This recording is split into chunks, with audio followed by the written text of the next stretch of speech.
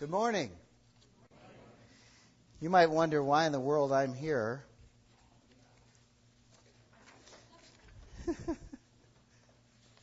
And the back of your bulletin gives you a clue. Kishwaukee Bible Church and Rock Valley Bible Church are sister churches, and occasionally that means something. Occasionally that means something. Not as often as it needs to. But today is one of those times. Steve Brandon is at Kishwaukee Bible Church this morning preaching. And I'm here because we are in the same family. We're sister churches, and we're excited about that. We're thinking about ways that we can be more of an encouragement to you. You can be more of an encouragement to us. You know, one of the things that Steve Brandon will say this morning, I know he'll say that because I've never heard him preach at Kishwaukee Bible Church since this church was established here, that he didn't say this. Here's what he'll say. He says, now listen, if you value the sister church relationship between Kishwaukee Bible Church and Rock Valley Bible Church, you need to get up to visit us in Rockford. That's what he'll say. He'll find a time to work that in somewhere. And I just want you to know that there is one family from KBC here this morning, right? Wayne, where are you? Wayne and Gail Stensred are in the back, and they're here because they do value that relationship, and so we're just excited about that. And I'll be here again on March 4th for the third in a series of family seminars on the subject of Christ in every room of your house. One thing I want to say to you is that if you've missed one or two of the first two, don't worry about that. Each one of these sessions does build on the other, but they also stand alone. So if you missed the first two, come catch the next one. And we'll do this through May or June or however long we decide to go. Well, the kids should have their kids' notes. Looks like this. Okay, it's on a clipboard. Some adults might have one of these. It's okay.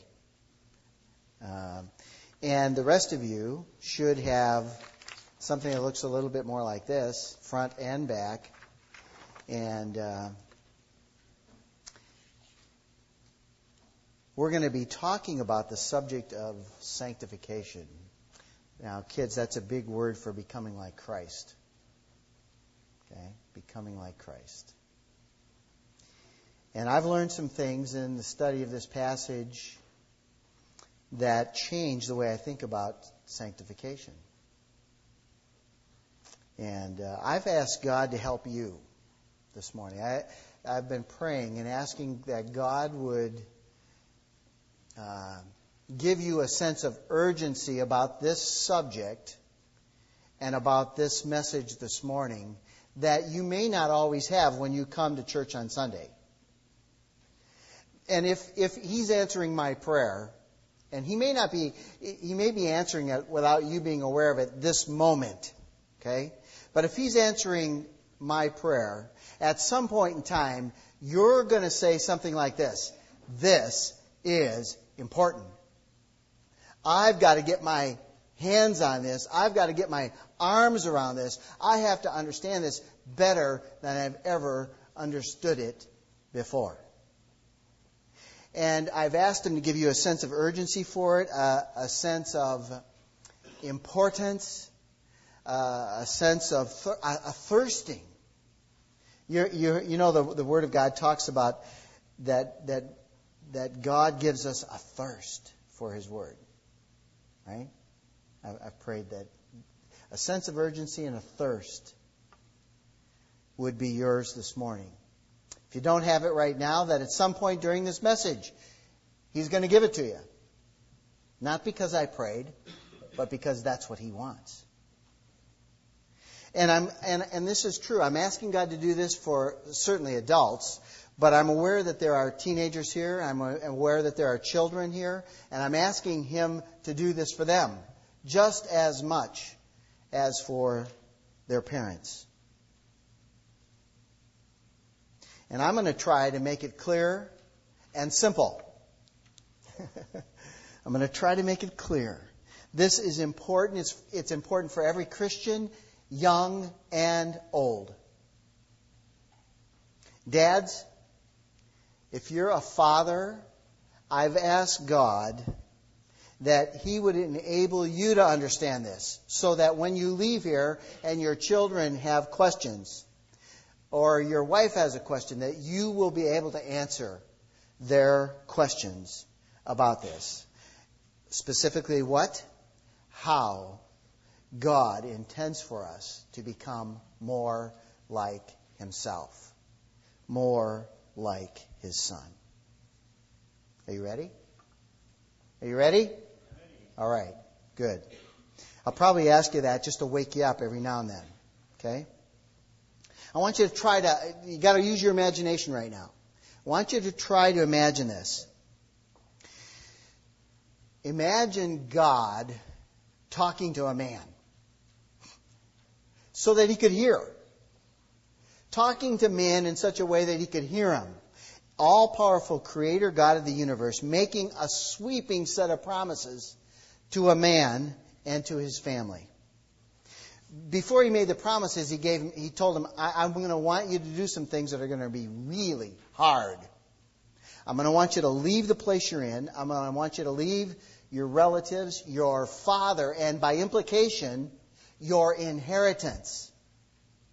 I'm going to ask you to walk away from your inheritance. And trust me that I'll take you to a place that you don't know about now. And here's what I promise I'll do for you. I'm going to make a great nation out of your family. I'm going to bless you. I'm going to make your name great. I'm going to plaster it all over everywhere. And you're going to be a blessing. And I'll bless those who bless you. And if somebody decides to take it on themselves to curse you, to hurt you, I'm going to curse them. And then the biggest promise of all is, through one of your descendants, I'm going to bless all the nations in the entire world. Wow. Wow. What a great set of promises. Now, this morning, I'm probably going to say this a few times, God's promises are connected to our sanctification directly. God's promises, we tend to think of God's promises directly related to our comfort. Right? But God's promises are directed primarily to our sanctification. Some of us are not as sanctified as we ought to be because we haven't picked up on that yet.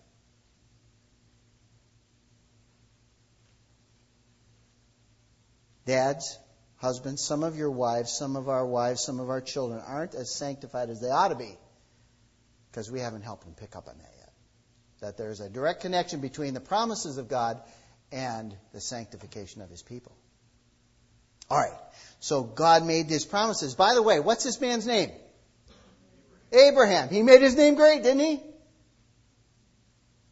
Yeah. Almost everybody here knew who I was talking about, and I didn't even mention his name. Well, what did he do when he heard these promises? Well, he and his family obeyed God. That's what they did. And they left that place and they followed to a place that God would show them. But as they left and as they traveled, he and his wife were getting older. And older. And older. And older. And older. And soon they got to the point that they were past childbearing age. By Genesis 17, the Scriptures record that Abraham was 99 and Sarah was 90. Well, you might say, but they lived longer then. Well, yeah, they did. But even they knew that they were past childbearing age. Somehow people lived longer, but childbearing age might have been a little bit longer, but not 90 and 99. They knew they were past that. And so as they got older, God's promises, the memory just became a distant memory. Has that ever been true of you? Are God's promises ever become just a distant memory for you? As they got older, one day God decided to reinforce this promise to them, like I'm asking Him to do for you. I'm asking God to reinforce His promises to you today. He did it in a very unusual way. Took him outside his tent, said, look up at the sky. It was a clear night. He said, here's what he said. Look toward the heavens, count the stars if you're able. So shall your descendants be. And that night, God gave Abraham faith to believe that promise, and God saved him that night. He applied the righteousness of God to Abraham, giving him faith, giving him the righteousness of God, and He saved him that night.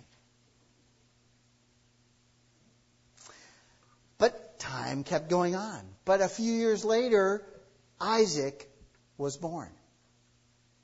And probably even while Sarah was pregnant with Isaac, before the MRI.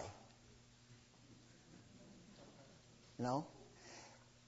He probably leaned over to her one night and said, you know, honey, God really does keep His promises, doesn't He? You're pregnant. Isaac's born. He gets to be a young teenager. And then a sobering day comes to the life of Abraham and Isaac and Sarah. God comes and speaks to him in a way that he can hear again. Only this time, it's a message that may be the most difficult message he's ever heard God speak. Take your son, your only son, whom you love, Isaac. Go to the land of Moriah and offer him there as a burnt offering. Now, if these weren't God's words, we'd think they were Satan's words. Right? We'd think this was a direct frontal attack on the promise of God designed to derail it. In fact, just the opposite is true. Exactly the opposite is true. These are the words of God, specifically designed for a man of faith in order to cause him to become more of a man of faith and to bring about the fulfillment of the promise. How confused. You ever been that confused? That you thought the hand of God was the hand of Satan? Sure. All of us have. Why? Because the promises of God are about as fleeting for us as they were for them. What would Abraham do now? What about God's promises? God, don't you remember what you said? Sure, He remembers. Something bigger and better is going on here. What's going on? God is sanctifying, is setting apart Abraham more and more to Himself. He is giving him the opportunity to become more like God. Sanctifying him. How, you might ask? Glad you asked. That's why we're here. Now, on your outline, I've put the scripture and this is from the New American Standard. I put it on there. You can open your Bible if you want to, but it's on your outline already. I'm coming from 2 Peter, the first chapter, the first 11 verses. We're going to look at that this morning. To answer the question, if we saw sanctification from God's point of view, what would it look like? Here's what it is. Here's what it is. Children, wake up. You awake? Okay? Parents, this is the bigger challenge than the kids. Parents, wake up. Okay? Got to be able to answer these questions. Look there. 2 Peter 1:1-4. Simon Peter is writing. He's a bondservant and apostle of Jesus Christ to those who have received a faith of the same kind as that which God gave to Peter, by the righteousness of God, of our God and Savior, Jesus Christ. Grace and peace be multiplied to you. How? How will grace and peace be multiplied to them? In the knowledge of God and our God and Savior, Jesus Christ. In the knowledge of God and of Jesus our Lord. Seeing that His divine power, here's the first promise. There's two promises here. You just really got to get your arms around. Seeing that His divine power has granted us everything pertaining to life and godliness through a true knowledge of Him who called us by His own glory and excellence. For by these, promise number 2, here it comes, He has granted to us His precious and magnificent promises in order that by them you might become partakers of the divine nature, having escaped the corruption that's in the world by lust. All right, 2 promises. The first one, let's go back and look at it once more. It's right there in verse 3. His divine power has granted us everything. Say everything with me. Everything. Not most things. Everything pertaining to life and godliness. What's he talking about when he's talking about life? He's talking about this new life in Him. Now, does it apply to life in general? Sure. But that's not what Peter's talking about. He's talking about our life in Him, our salvation, our ability to live in a way He calls us to live. And to become more and more like Him. How's that going to happen?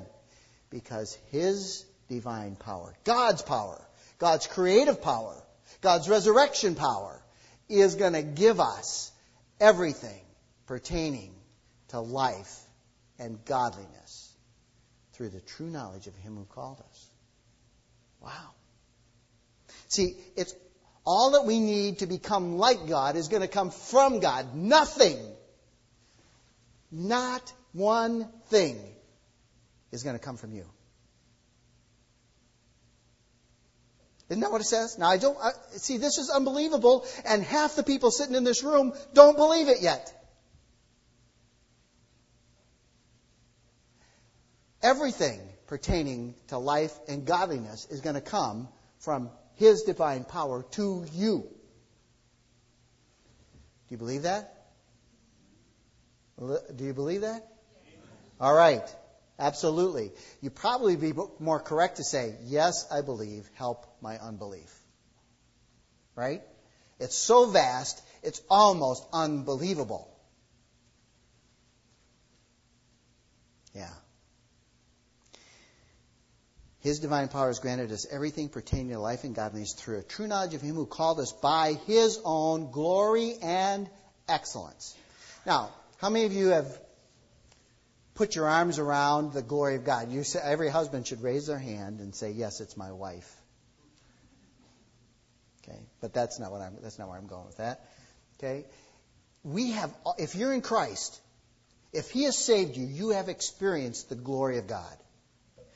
2 Corinthians chapter 4, verse 6. I'm going to wait till you get there. 2 Corinthians chapter 4, verse 6. Quick, get there. Okay? 2 Corinthians chapter 4, verse 6. If you're in Christ, if He saved you, you have already experienced His glory and excellence. 2 Corinthians 4, 6 says, God who said, light shall shine out of darkness, quote unquote, God who said, let there be light,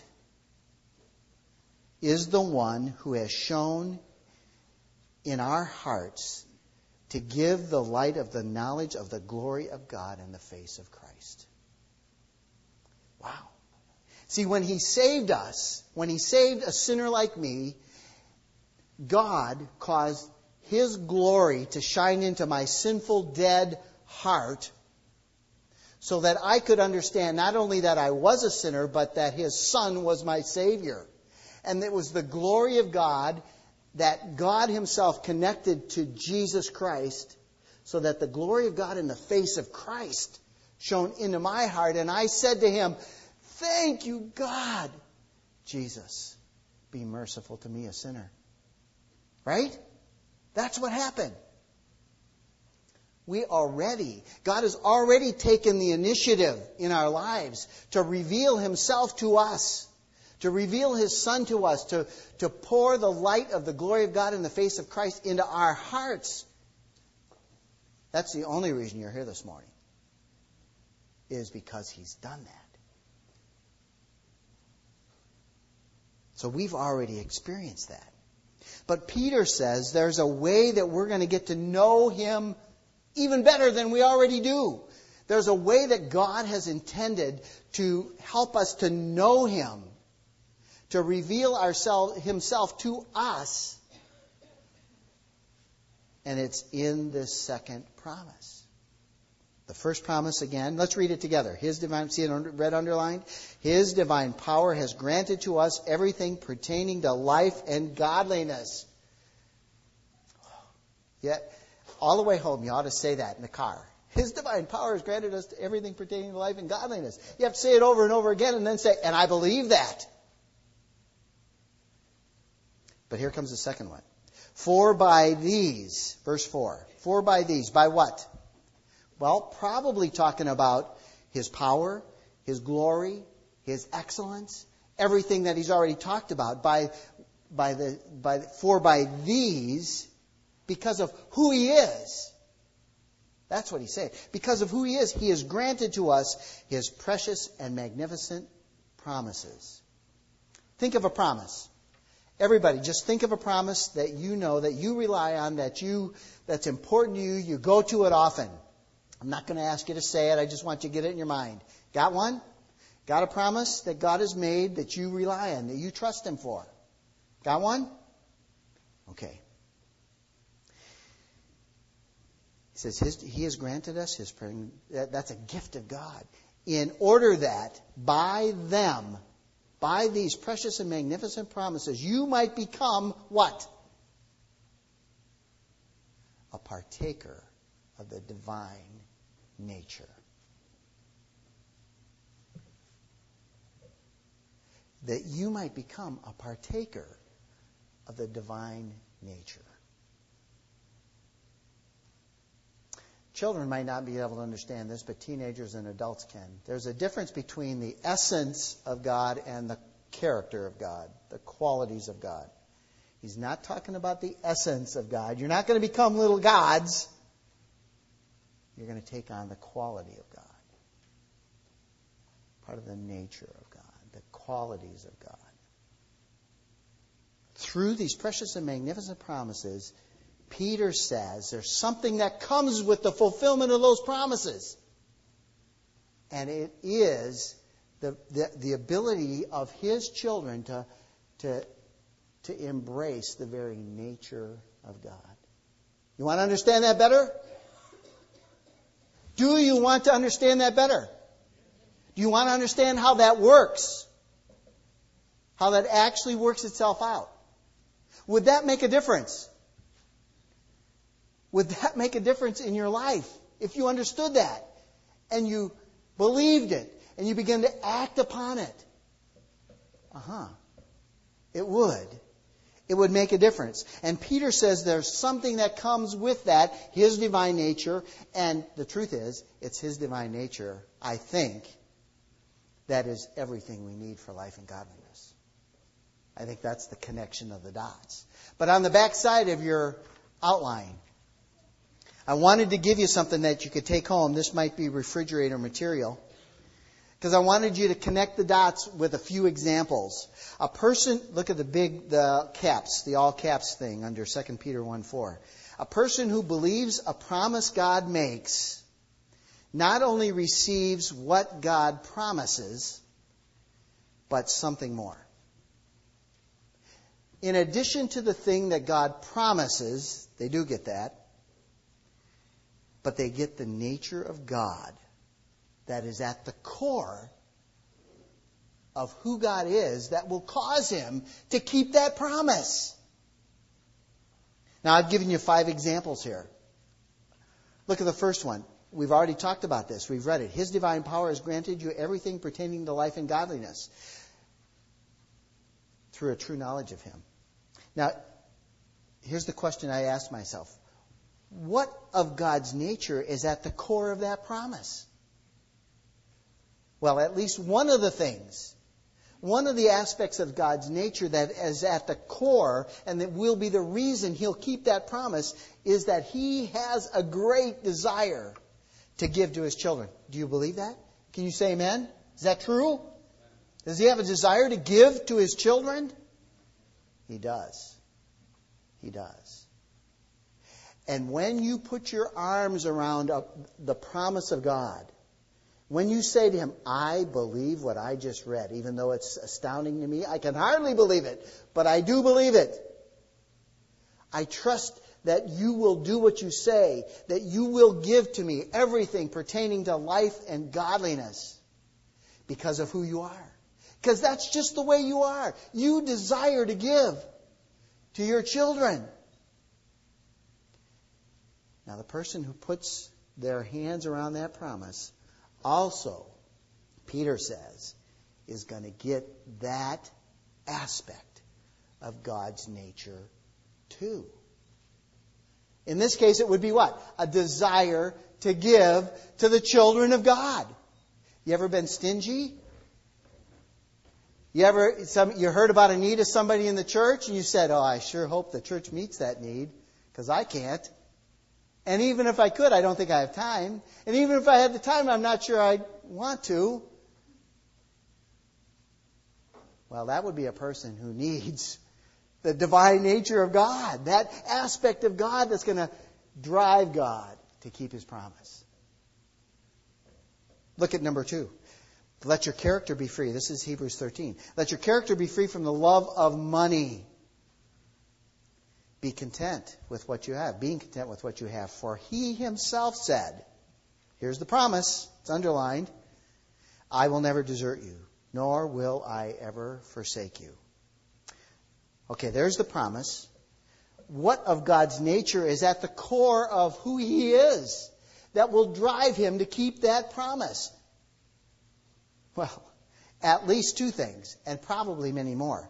His faithfulness to never forsake. His faithfulness to provide for His children. Now, somebody who puts by the way, how many of you said, when I asked you to think of a promise, thought of that one? I will never leave you, nor out. Okay. I think that may be the most embraced promise. I'll never leave you, nor will I ever forsake you. I think that might be. I don't know. But if you put your arms around that and you say, God, I believe that. Even when it doesn't look like it, I believe it. Along with that, you're going to get with that what we read here, following the promise. So that, here's the writer of Hebrews saying, so that we confidently say, read it with me, the Lord is my helper, I will not be afraid, what shall man do to me? Wow. You see, even right there in those couple verses is the whole kit and caboodle. There's the promise. There's the impact of the promise on the one who receives the promise, so that they talk like God. They talk like a person who believes it, like a person who has embraced the very character of God. The Lord is my helper. I will not be afraid, even though this situation is scary. Look at number 3. If we confess our sins, He is faithful and righteous to forgive us and to cleanse us from all unrighteousness. Boy, now there's maybe the most daily promise, huh? Right there. What about God? What about His nature is at the core of His always answering, of always fulfilling that promise? Have you ever sinned so much or so repeatedly that you thought, can't ask Him to do this again? Can't ask Him to forgive me again? You ever thought that? Sure. Everybody has thought that. What's wrong with that? It's just not true. God's promise is that if we confess our sins, He's faithful and righteous to cleanse us. What's at the core there? His faithfulness to forgive. Now, if you put your arms around that promise for yourself, you get the effect, you get the end of that promise for yourself. Forgiveness, cleansing, but you get something else. Peter says, you get the divine nature. You get a desire to forgive that's like God. And your family, those closest to you, begin to see in you a person who all of a sudden is more forgiving than they've ever seen before. They come to you and they say, I was wrong, Dad. I was wrong, Mom. I was wrong, my son, my daughter. Will you forgive me? And instead of saying, well, that's a good question, I'll have to think about that, they say, absolutely. Absolutely, I understand. Absolutely, I'll forgive you. He has forgiven me so much. And those closest to it begin to say, man, my dad's different. My mom's different. My kids are different. Look at number 5. Nothing wrong with number 4. You can look at that this afternoon. Number 5. If any of you lacks wisdom, let him ask of God, who gives to all men generously without reproach, and it will be given to him. What aspect of the very nature of God is tied up in that promise that will drive him to keep it? We've talked about this already. He's just generous. He's the most generous giver we know. And He gives wisdom without condemnation. Without condemnation. Have you ever gone to somebody and said, I need help, I need advice? And they said, and you said, will you help me? And they said, well, it's about time. It's about time. I've been waiting for you to come and ask. Well, what's that? That's condemnation, isn't it? Where you been so long? Or they might say, yeah, what'd you do with the advice I gave you last time? What's that? Condemnation, isn't it? God gives wisdom to those who are His without condemnation of any kind. Glad you came. Here it is. Now, what impact is it going to have? If you grab onto that promise, you get the fulfillment of that promise, but you also get the very nature of God. So that those closest to you are going to start to find that they're close to a giver who, when they give to meet a need, doesn't condemn along with it. So at the bottom there, I just put, Lord, I believe, help my unbelief. I'm going to ask you, do you believe that? Yeah, Lord, I believe. Help my unbelief.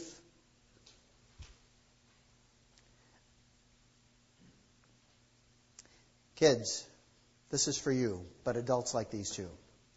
You know, I've got a point, 3 points. The first point is His promises enable completely. But here's a kid's way of saying that. The more you know, the more you grow. The more you know Him, the more you grow. That's why you read your Bible, right? Because you want to know Him. The more you know, the more you grow. If you say, teenagers, if you say to yourself, oh, I need to grow. The more you know, the more you grow. I'm going to give you this assignment now. I'm going to give it to you again at the end. 3 parts of this assignment. Look for God's promises. Read your Bible looking for God's promises. And when you find them, number 2, start looking for and thinking about that the part of His nature that's tied up in the keeping of that promise. Look for the promise, and when you find it, start thinking about what is it about God that's tied up in the keeping of that promise? What is it about Him that will cause Him to keep that promise? And then thirdly, get ready. Get ready, because when He gives you the promise, when you embrace that promise, God is going to give you an opportunity to show that you get it. That you really do trust the promise that He made. He's going to give you an opportunity to show that you trust Him. That you're going to walk by faith in Him. He's going to give you an opportunity to show that you believe it. And not only that you believe it, but that as you've received His very nature, He's also probably in that same opportunity, is going to give you an opportunity to give it away. To give the very nature of God that you've received from trusting the promise, to give it away to the people probably who are part of that opportunity. Probably your family. Look for the promise. When you find the promise, say, what part of God? What part of His character is tied up in this? His nature. And then get ready. He's going to give you an opportunity to see if you really believe it. And when you do, He's going to give you an opportunity then to give that nature away. Look at point 2. Points 2 and 3 are going to be much quicker than point number 1. Phil, did I ask you to read the next one? I think I did. Would you stand and read the next section, verses 5 to 7, good and loud? Now for this very reason also, applying all diligence, in your faith supply moral excellence, and in your moral excellence, knowledge. And in your knowledge, self-control, and in your self-control, perseverance, and in your perseverance, godliness. And in your godliness, brotherly kindness, and in your brotherly kindness, love. Notice what Peter is not saying. He's not saying, applying all diligence in your strength supply anything. That is not what this is saying. What has he already said? What is he saying here? He's saying, there is something to work hard at. To work hard at walking by faith in the promises of our Lord and Savior, Jesus Christ. That's what he's calling us. That's the process of putting your arms around becoming more like God. You work hard, not at trying to be morally excellent. Who's the only morally excellent person you know? Jesus Christ. Right? That's the only morally pure, perfect person that's ever lived on this earth. We don't have moral excellence. We can't work hard at getting moral excellence. We can work hard at our walk of faith in Him who is morally excellent. That's what he's saying. Now, how do we do that? Well, one of the things that we do is we read the Word. You know, this morning you heard some Scripture read to you. That's good. You're hearing Scripture preached to you. But we read it because that's one of the ways we walk by faith. Think about this. Who wrote this book? God. And who's seen Him? Never saw Him. And yet you're to read it believing that it's His truth, His words, and without error. That's a walk of faith. Okay? So you have to read it. But there's a second aspect of our walk of faith, and that's prayer. And it doesn't matter if you're a child or a teenager or an adult. You have to get better at crying out to God in prayer. Let me give you an example. I'm not going to pray, but I'm going to talk to you about my prayer. Especially my prayer in relation to this passage. I have found myself praying things like this. I believe your promises, Lord. Lord, I believe your promises. Now, that is so simple, a child can pray that. Lord, I believe your promises. Parents, you got to help your children you got to help your children find the promises. And when they find them, you have to say, do you believe them? Yes. Tell them you believe them. I believe your promises. When it comes to moral excellence, do I have a need for moral excellence? Are you kidding? What kinds of things come before my eyes or could come before my eyes? What kinds of things could come out of my mouth that would be anything but morally excellent? Oh, man. I need moral excellence more than anybody in this room. Where am I going to find that? I'm going to say, Lord, I am the chief of sinners. You know that better than anybody else. You know how my desires are different than yours. My lusts, I lust for things that you hate. But you promised that you would give me everything pertaining to life and godliness, and I believe that promise. And part of that is your very moral excellence. You said you'd give it to me. Lord, you know what's coming up this week. You know on this day, I'm going to get into a situation where I have sinned before. I have sinned morally with my thoughts, with my words, with my actions, and it's coming again. It's going to be on Wednesday at 9 o'clock. I'm certain. But I'm trusting you this time. I'm trusting your promise to give me everything I need then for life and godliness. And when I get there, I'm going to be crying out to you for that moral excellence that you give. Knowledge. This knowledge is,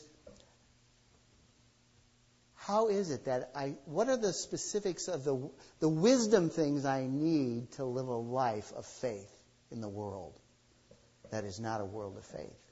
It's that kind of knowledge. So it has me crying out to Him, Lord, I heard you say, if any man lacks wisdom, that's me.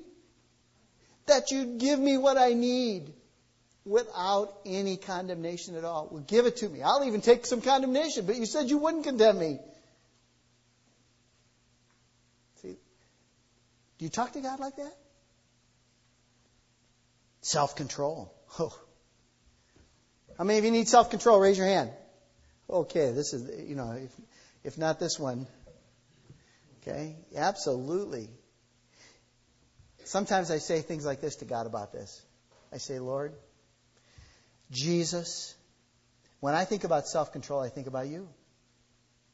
I think you on the night before you died on the cross for me. You were in the Garden of Gethsemane and you said to your Father, Father, if it's possible, let this cup pass from me. But, nevertheless, say it with me, not my will, but thine be done. That's what I need. Lord, you know I need it. Not my will, yours. And I'm so grateful to know that you promise that you'll give me everything pertaining to life and godliness. And that as I believe that promise, you're going to give me your very nature. Perseverance. You ever been tempted to give up? Huh. Sure. God calls Himself the giver of perseverance and encouragement. God, O giver of perseverance and encouragement. You know I almost gave up. You know I may be tempted to give up. I trust you. I trust you. Help me to trust you more. You're the one who said, you shall reap if you do not grow weary. Grow weary of what? Careful. Grow weary of what? Of walking by faith in His promises. That's what. Not growing weary of sucking it up and trying again. That's not what we're talking about. We're not saying, now plan better, work harder, try again, you'll get it right this time. No, we're saying work harder at trusting Him, which has you in the Word and crying out to Him in prayer. Qualitatively different things, isn't it? Godliness. There'd be no hope for godliness if God didn't say this. I am at work in you to give you the desire and ability to do everything I ask. Brotherly kindness. You know what that means? Brotherly kindness means an affection for those in the family. Now think about your blood family. Do you have an affection for every single person in your blood family? Ooh, we even got a problem there, don't we? How about in this family, in the church family? Are there those you say, they have let me down so many times, and I should be affectionate to them? Exactly. Exactly. That's the very nature of God. What would He say of us? Frank, you have let me down so many times, but I sent my Son to die for you.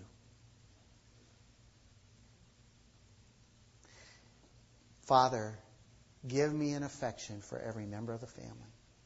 And then name the name. Name the name of the one you struggle with the most. Put their name in there. The people you think have failed you the most. Put their name in there.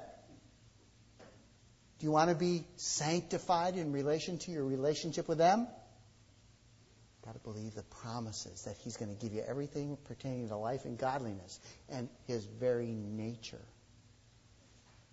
And those people are going to see a different person talking to them, interacting with them. And love. What's the difference between brotherly kindness and love? Probably a greater willingness to get hurt. A greater willingness to sacrifice. It's the kind of love that He calls upon every husband to have for their wife. So I might say something like this to God. God, help me to love Lee as much as you have loved me. Applying all diligence in your faith in our Lord and Savior Jesus Christ, supply. You go to Him and you say, I believe your promise. You said you'd give me everything pertaining to life and godliness. You said that tied up in your promises are your very nature, which I'll become a partaker of. I believe that. I trust you to give it to me now. Let's check in on Abraham. Look with me at Genesis 22. Remember I asked you, what would he do now? Look at Genesis 22. Kids, look there. If you can read, look there. Open your Bible and look there. Genesis 22, verse 3.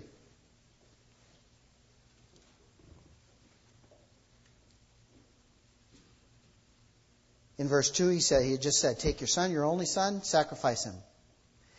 What's he going to do? What will he do? Look at verse 3. So Abraham arose early in the morning, saddled his donkey, took 2 of his young men with him, and Isaac his son. He split wood for the offering, arose, went to the place God had told him to go. What is Abraham doing? God made promises to him. He's applying all diligence to walk by faith in the promises that he's heard God give. So he gets up and he says, let's go. 2 servants, Isaac, wood, fire. Let's go. Besides, it's a long trip. Who knows what will happen on the way? I don't know if he said that. It's in the margin. Verse 4. On the 3rd day, Abraham raised his eyes and he saw Moriah in the distance. Oh no. Oh no. We're here. We're Moriah. Look at verse 5. Abraham said to the young men, 2 servants, he said, you guys stay here with the donkeys. Isaac and I are going to go yonder, and we will worship. And what? And what? Return to you. We will go and worship, and we, that's the grammar of it, we will return to you.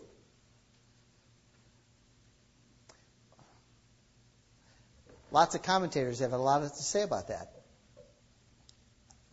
But those are words of faith. That's applying all diligence in his faith to work hard to believe the promises that God said. Through you, all the descendants of the earth, all the nations of the earth are going to be blessed through one of your descendants. This is the only one he's got. Verse 6. Took the wood, the burnt offering, laid it on Isaac his son. So now Isaac has got the wood on his back. He took the fire, probably lit charcoal in a clay pot, and the knife, and the 2 of them walked on together. Walked on together. What's Isaac thinking? Well, we're going to see that in a minute. What's Abraham thinking? God, I know what you promised. I trust your promises. Well, we don't know that yet, but we're going to see that that's almost exactly what he's saying. Look at verse 7. Isaac spoke to Abraham. He said, Dad, Abraham says, here I am. He said, behold, I see the fire, I see the wood, but where's the lamb?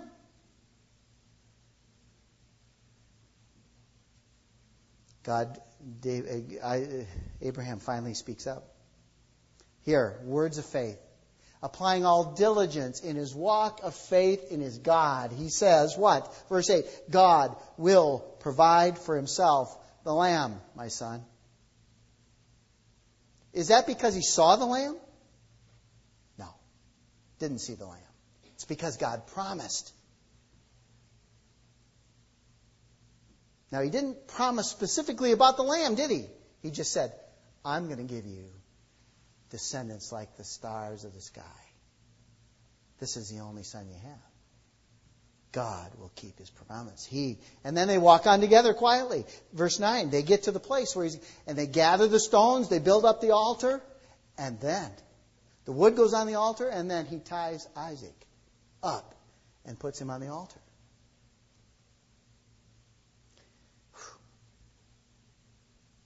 Crucial moment now. Here's an action of faith. Abraham raises the knife. Raises the knife. It's like, here's the position. What do you think Isaac's thinking? He's not talking, but what is he thinking? What is my dad doing to me? But that's not the important words that are recorded. The angel of the Lord speaks. Abraham. Abraham! Stop. Now I know that you fear me. The word fear means to reverence. The word reverence has the idea of believing. Now I know you believe me. Since you have not withheld your son. He didn't kill him, but God knew he would. You haven't withheld your son, your only son, from me. Who's speaking? It says it's the angel of the Lord, doesn't it?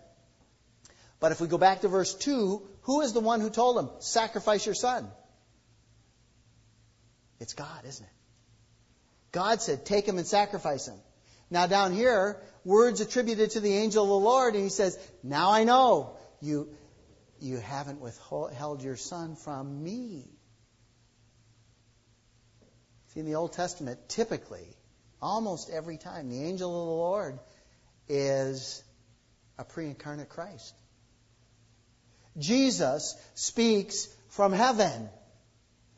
He is God, the second person of the Trinity, right? He is God. And he is the fulfillment of the promise himself, isn't he? Is he not? And he observes what's going on. In fact, he probably initiated what's going on. He observes what's going on. He intervenes and he speaks. I will never leave you, nor will I ever forsake you. What have we seen? We've seen Abraham applying all diligence in his faith in the promises of God. Again, here's a kid's way of saying, but I like it. The more you rely, the more he supplies. The more you know, the more you grow. The more you rely, the more he supplies. Can you say amen? At least what you'd say is, I believe that. Help my unbelief. Last point. Andy, would you read these verses, please? Verses 9 to 11. For if these qualities are yours and increasing, they render you neither useless nor unfruitful in the true knowledge of our Lord Jesus Christ. For he who lacks these qualities is blind or short-sighted, having forgotten his purification from the former sin. Therefore, brethren, be all the more diligent to make certain about his calling and choosing you. For as long as you practice these things, you will never stumble. For in this way, the entrance into the eternal kingdom of our Lord and Savior Jesus Christ will be abundantly supplied to you. Thank you. I've called this point, his perspective, God's perspective, brings reality as well as motivation. If these qualities are yours and increasing, they render you neither useless nor unfruitful in the true knowledge of our Lord Jesus Christ. Peter says it in the negative. Let me say it in the positive. Same thing. If these qualities are yours and increasing, they render you useful and fruitful in the true knowledge of our Lord Jesus Christ. You ever said to yourself, why is it that I don't see any fruit in my life? How come I see other people being useful for the kingdom, but I'm not? I'm the greatest problem the kingdom has ever had. How come? Has to do with the promises of God and the way you've interacted with them or not. Here's some reality. You notice what it doesn't say is it doesn't say there's no mention of the quantity of these qualities. You just have them and they're increasing. You might have a little and they're getting bigger. You've got these qualities, maybe just in a minuscule amount, but they're growing. Why are they growing? Because you're getting to know Him. Trust those promises. You're relying on Him, and He's supplying. And those qualities, which you might look at and say, so little as almost to be non-existent, I want Him to grow more. So it's not how much, it's are they there? And are you walking by faith in Him? Because if you are, they'll grow. But if you lack these qualities, here's the reality. And there's people in this room who are these things. I don't know that. I don't say that from a point of knowledge. I'm just assuming in a group this size, there are some here who are blind. You don't have these qualities. What qualities? The 7 that are listed there. Moral excellence, knowledge, self-control, perseverance, brotherly kindness, love. I think I left one out, but you know what they are. If you don't have these qualities, if they're not yours, here's who you are. Peter says this. I would never dare say it. God inspired Peter to say it. You're either a pagan, you're either blind, that is, you're spiritually blind, you're a pagan, you're not a Christian.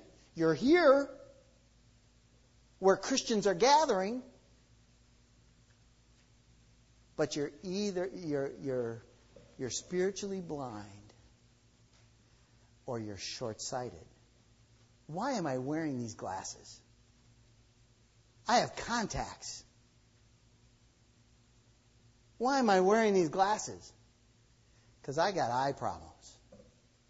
I got eye problems. And I can't read this Bible up here. I can't read my notes without them. It was just, I can see the back row perfectly, Gail. So I'm watching you. Okay? I can see the back row fine. I just can't see 2 feet in front of my face. He's talking about an eyesight problem that's due to a memory problem. An eyesight problem that's due to a memory problem. Notice the next phrase. If he who lacks these qualities is blind or short-sighted, having forgotten his purification from his former sins. But in either case, this is a dangerous situation because you can't tell the difference between a pagan and a Christian who has forgotten that they've been forgiven. They look the same. It's a dangerous situation. But dear ones, if you think your sanctification depends upon you, you're in danger. It depends upon getting to know Him, putting your arms around His promises so that you get the promise and you get His nature too.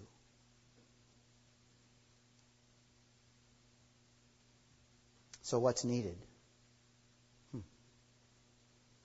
What's needed? Well, here's what's needed. You need to remember His mercy. You need to remember His mercy. You need to remember how much you've been forgiven. If you're discouraged with your sinfulness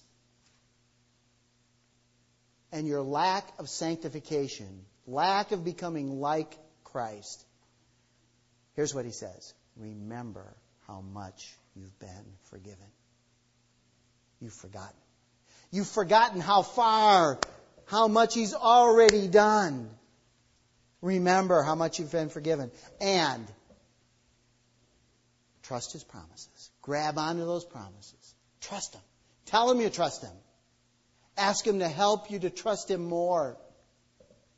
Tell him you can't wait to be a partaker of the divine nature that drives the fulfillment of that promise. Now notice what he promises. Here's 2 more promises. He says, for as long as you practice these things. What things? Walking by faith in his promises. As long as you practice these things, you will never, what? Stumble. Doesn't mean sin. Doesn't mean you'll never sin. Well, what does it mean then? Read the next phrase, the next sentence, the rest of the sentence. For in this way, entrance into the eternal kingdom of our Lord and Savior Jesus Christ will be abundantly supplied to you. You are going to get there. You're going to get there. Have you ever sinned so much you thought, I'm not going to get there? Sure. He says, a lie. A lie. If you walk by faith in me and my promises, you will get there. You're not going to stumble so as not to get there. Why? Because of who he is. What was Abraham thinking? As we wrap this up. Well, I've got the passage there for you. Hebrews 11 tells us, it's the Hall of Fame of Faith, and it tells us that as Abraham had the knife up over his head, here's what he was thinking. You can read this afternoon. What was he thinking? Somebody tell me, who knows? If I kill him, God is able to what? Raise him from the dead. That's what he was thinking. That's what he was thinking. He was applying all diligence in his faith to supply perseverance and godly self-control. That's what he was thinking. But what was God thinking? Genesis 17, 1-7. We're not going to turn there. We don't have time. I've consumed too much time. Here, let me just tell you what he says. He says this to Abraham. I will be a God to you and to your descendants after you. Now, what does he mean by that? I will be a God to you. I will be God to you. Kids, if you're in Christ, God is saying to you, because if you're in Christ, you are a descendant of Abraham. He's saying, I'll be a God to you. Teenager, he'll say, he's saying, I'll be a God to you. What does that mean? Just what we've been looking at here. The promises I make to my children are to you. They're yours. Hang on to them. Grab onto them. They will make, you will become like me in areas of your life that are so discouraging to you. I will be a God to you and to your descendants after you, which means that the promises that everything pertaining to life and godliness will be given to you. That the precious and magnificent promises, that as you partake of them, as you believe them, you partake of his nature. And what does that have to do with us? Well, Galatians 3, 6-9 and verse 29. Here's what verse 29 says. If you belong to Christ, then you are Abraham's offspring, heirs according to the promise. See how that connects to us? The promises of God are ours because we have become, if you're in Christ, we have become the offspring of Abraham. And we are heirs of the very promise of God.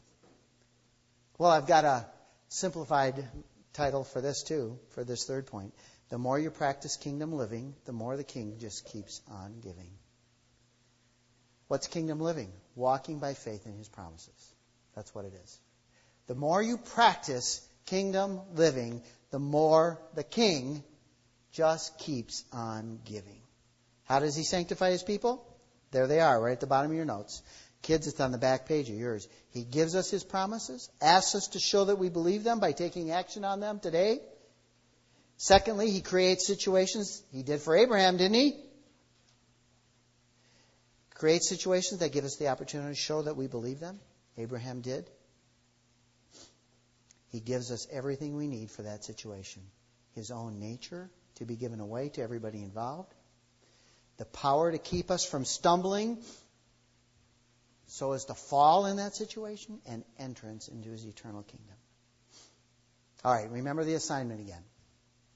Dads, remember this, because you're going to be the question answerer. Number one, as you read your Bible, look for his promises. Number two, as you see a promise, look for what aspect of the nature of God is tied up and is at the very core of his keeping this promise. And then, third, get ready.